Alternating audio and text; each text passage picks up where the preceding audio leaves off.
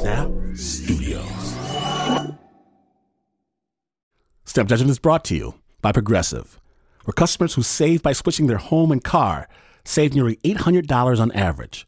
Quote at Progressive.com. Progressive Casualty Insurance Company and affiliates, national average 12-month savings of $793 by new customers surveyed who saved with Progressive between June 2021 and May 2022. Potential savings will vary.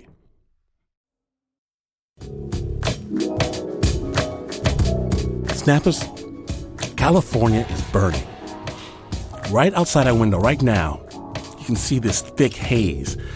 Kids are wearing face masks, and you can stare at the sun in the middle of the day. It looks like a dark moon.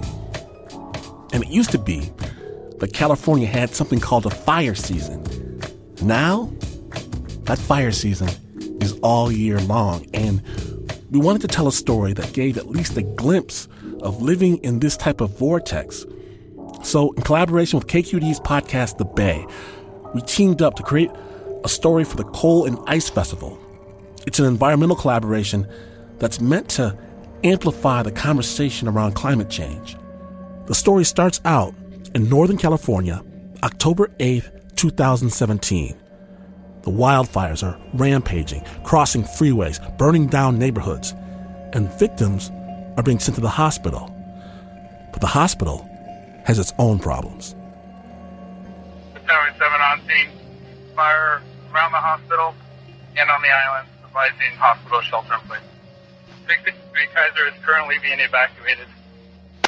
See that, and Sutter's evacuated as well. What is the hospital status of Memorial? Memorial's accepting patients.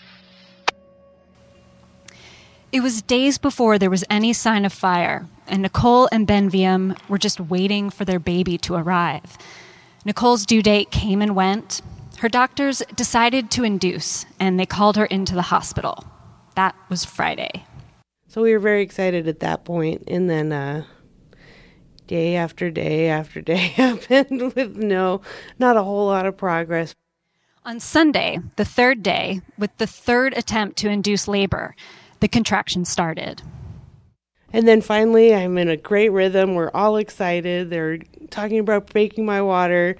The contractions were spaced so perfectly, This is Ben, Nicole's husband. Things are rolling. We're getting good checks from the nurses. They put on some music. A little bit of opera. They had just turned on Pavarotti when the hospital power went out. The generators clicked on, and the smoke outside the building started to creep inside. There was a ton of smoke in the hospital. Like, you could visibly see it outside and smell it. Nurses said the buildings around the hospital were in flames, and they had to evacuate. But Nicole had just gotten an epidural. So I couldn't walk or move, which was just not cool. Like, I didn't like that part of. I felt really vulnerable. Just when things had gotten going, the staff gave Nicole medication to stop her contractions. So we were like, no. It was the worst. It was the worst news to have tried for 3 days and then, okay, here's the shot that's going to end all of that. Then Nicole had to wait again for an ambulance.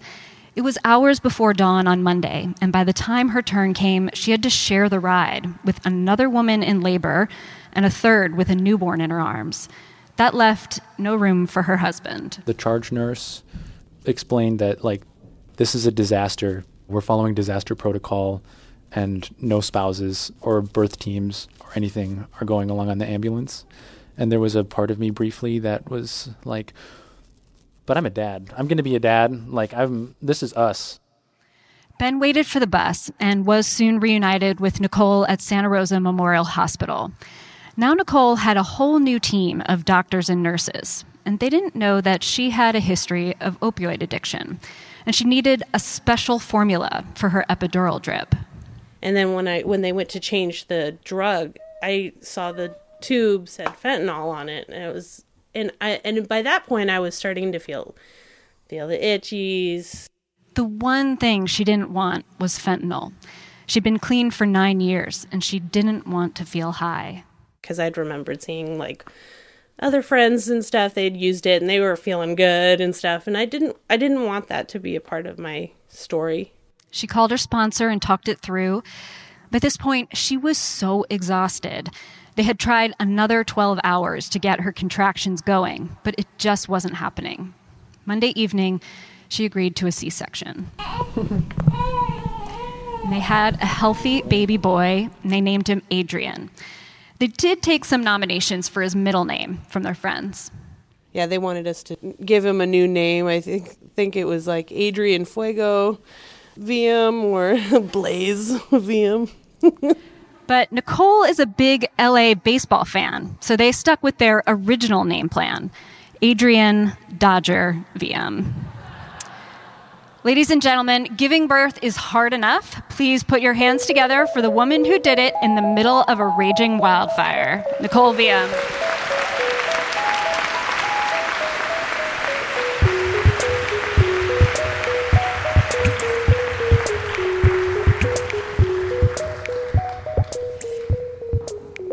Nicole, thank you so much for being here. I wanted to talk with you a little bit more about what happened after Adrian was born. But let's just start with the day after you gave birth.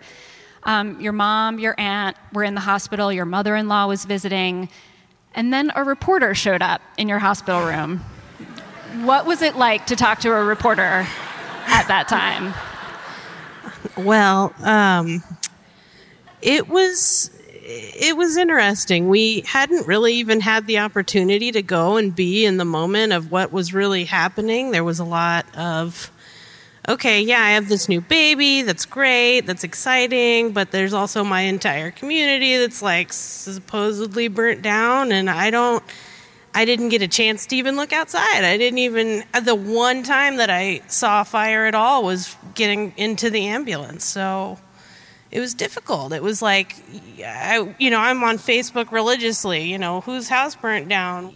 You're getting stories updated. So we didn't even get a chance to be in we didn't know if our home was going to make it. So it was rough. So those next few days, how was it for you in the hospital? Well, it was sweet because I got to have my baby and get to the experience of,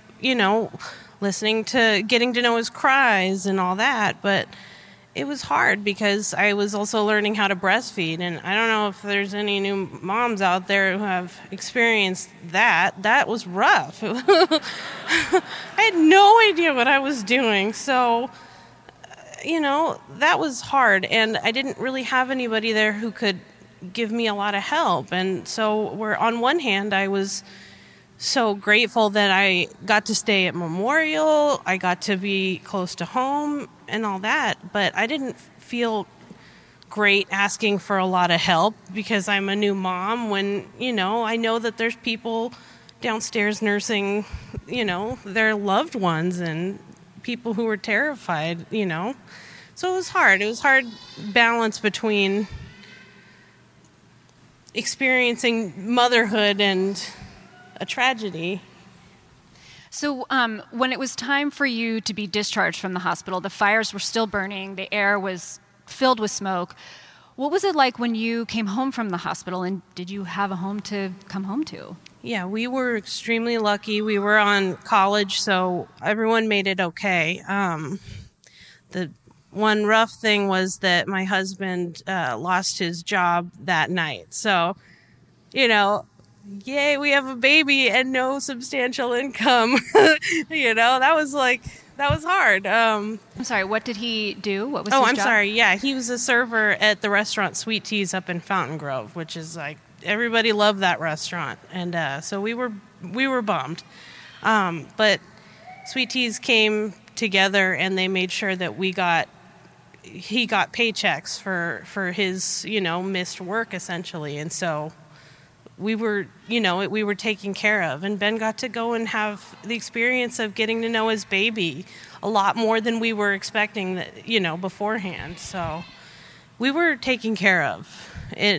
Not just with the insurance and the paychecks. We were taken care of by every single nurse and doctor and ambulance driver, CAL FIRE, it was extremely humbling, the gifts that we were given.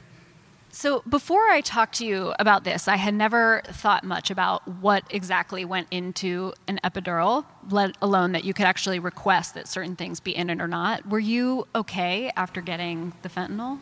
I was. I had enough clean time, I feel like, that I didn't feel like really worried. It was just really sucky because I didn't want that to be in my story of my birth. I didn't want that. I spent my entire life not wanting to feel anything, you know?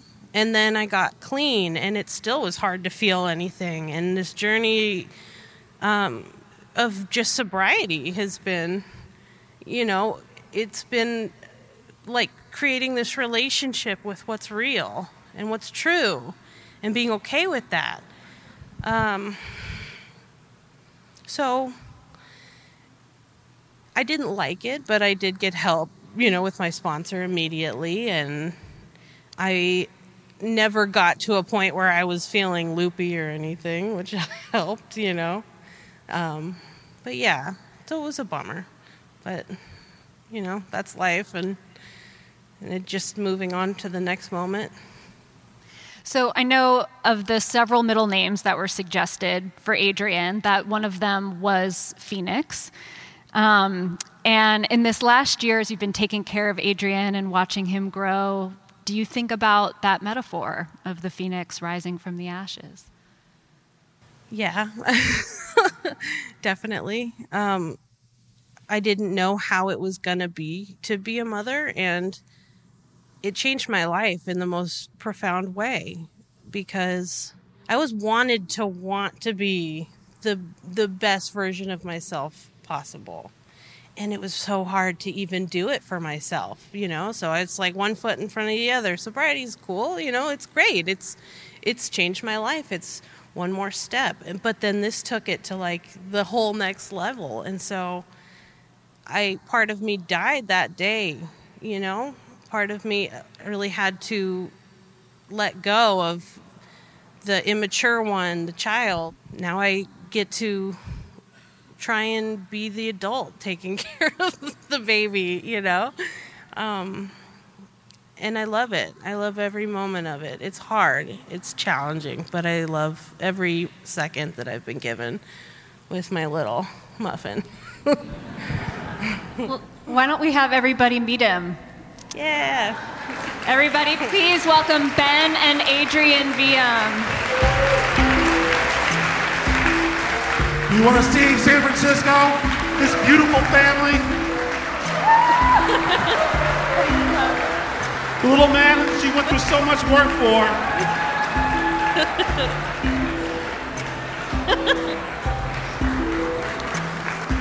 Climate change can't break this down.